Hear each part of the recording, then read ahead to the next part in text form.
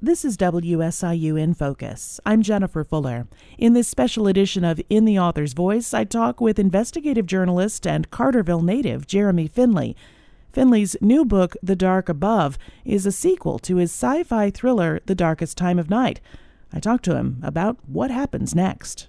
Well, Jennifer, as a journalist yourself, the main part of following a story is what happens next, right? After an incredible event has happened to someone or to a family, I'm always fascinated as a reporter myself about the next. How do these families survive? How do they pick up the pieces? What happens next?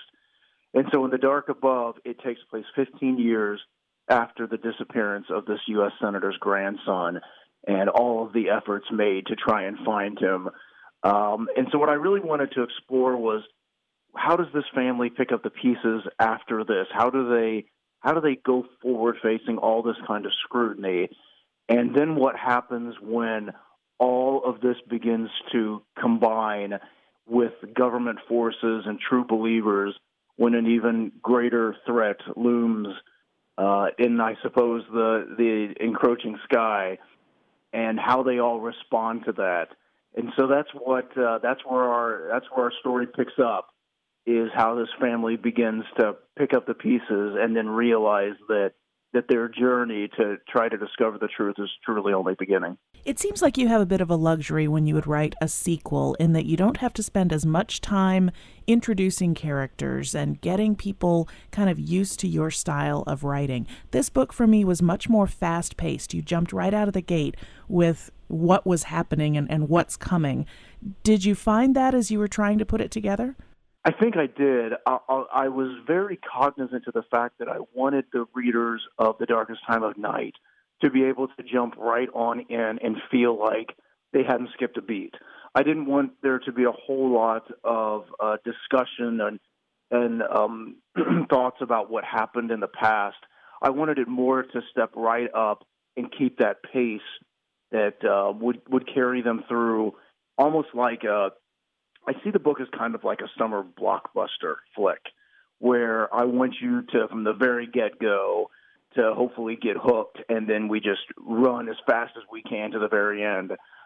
So it was very deliberate in my storytelling that this would be a book that, hopefully people could take with them to the beach or take with them to the pool and have a fun, healthy escape and following these characters that hopefully you've come to love from the first book. We got more background on some of the characters that we met in the first book, but you also have a bit of a hook at the end. This is book 2. Will there be a book 3?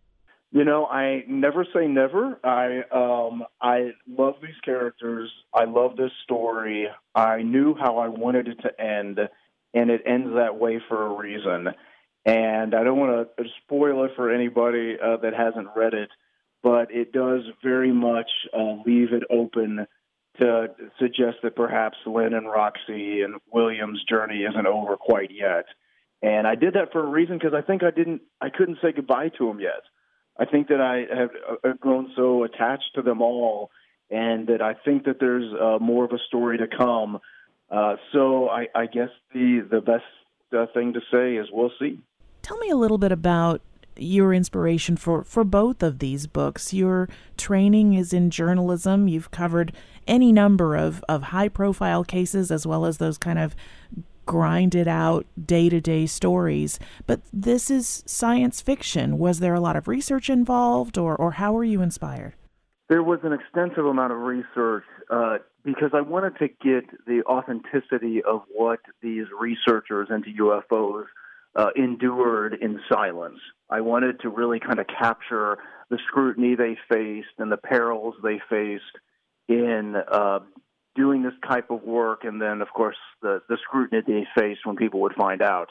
I think a lot of people know the backstory that the idea for this story came from my mother-in-law, who lives in Southern Illinois, and how she kind of surprised me with the word one day the story one day that she had worked as a secretary to a UFO researcher at a university in Illinois, and how that kind of her brief time working for a professor that did UFO research really really spurned this idea in my head.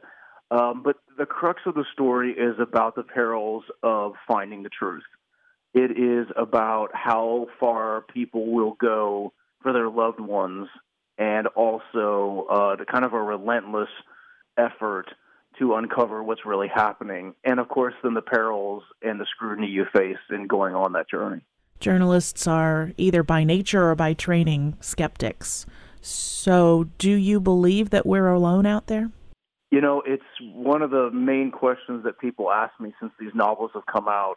Here's what I say, because this has really changed since I started doing this research. You're right, Jennifer. You're a skeptic as well as I am, because we're both journalists.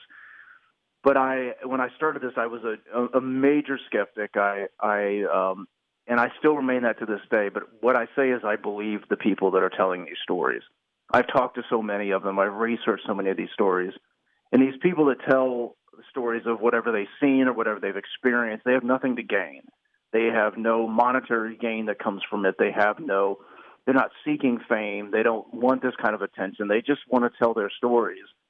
And when you hear them and you realize that, I just believe. So if I think the easiest answer is I believe the people that are telling these stories. What's next for you, Jeremy? Are there more books in your future? So I'm hoping so. I'm taking a deep breath after the release of this book, and I have another idea that I'd really like to jump into. It's an endeavor that I love, but it's also pretty time-consuming when you're working a full-time job on the side that you also happen to love. So yes, if I have my way, there will be many books to come.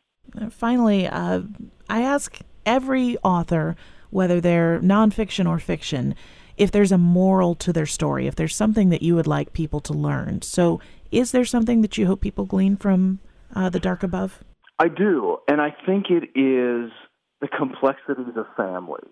And what I take away from this is that we all go through struggles with our own families and our relationships and the differences in opinions, whether it's politics or what have you. But there is something that binds us to the people that are in our families and how far we'll go for our family members.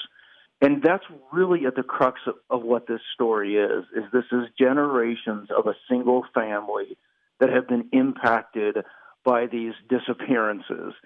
And something still binds them together, and it is that their love of family. And so I think if there is a moral to this story, it is you're born into the tribe of your family without choice. Sometimes family is the people that you choose, but it is vitally important for you to hold on to these people and to take care of each other, because these can be extremely difficult times. And at the end of the day, family truly is what matters. Fair enough. Anything else you'd like to add? I'm just as thrilled as could be to have my family and friends in Southern Illinois, so involved in really enjoying these books. So it's been the true thrill of this experience to be able to share this with my people in Southern Illinois.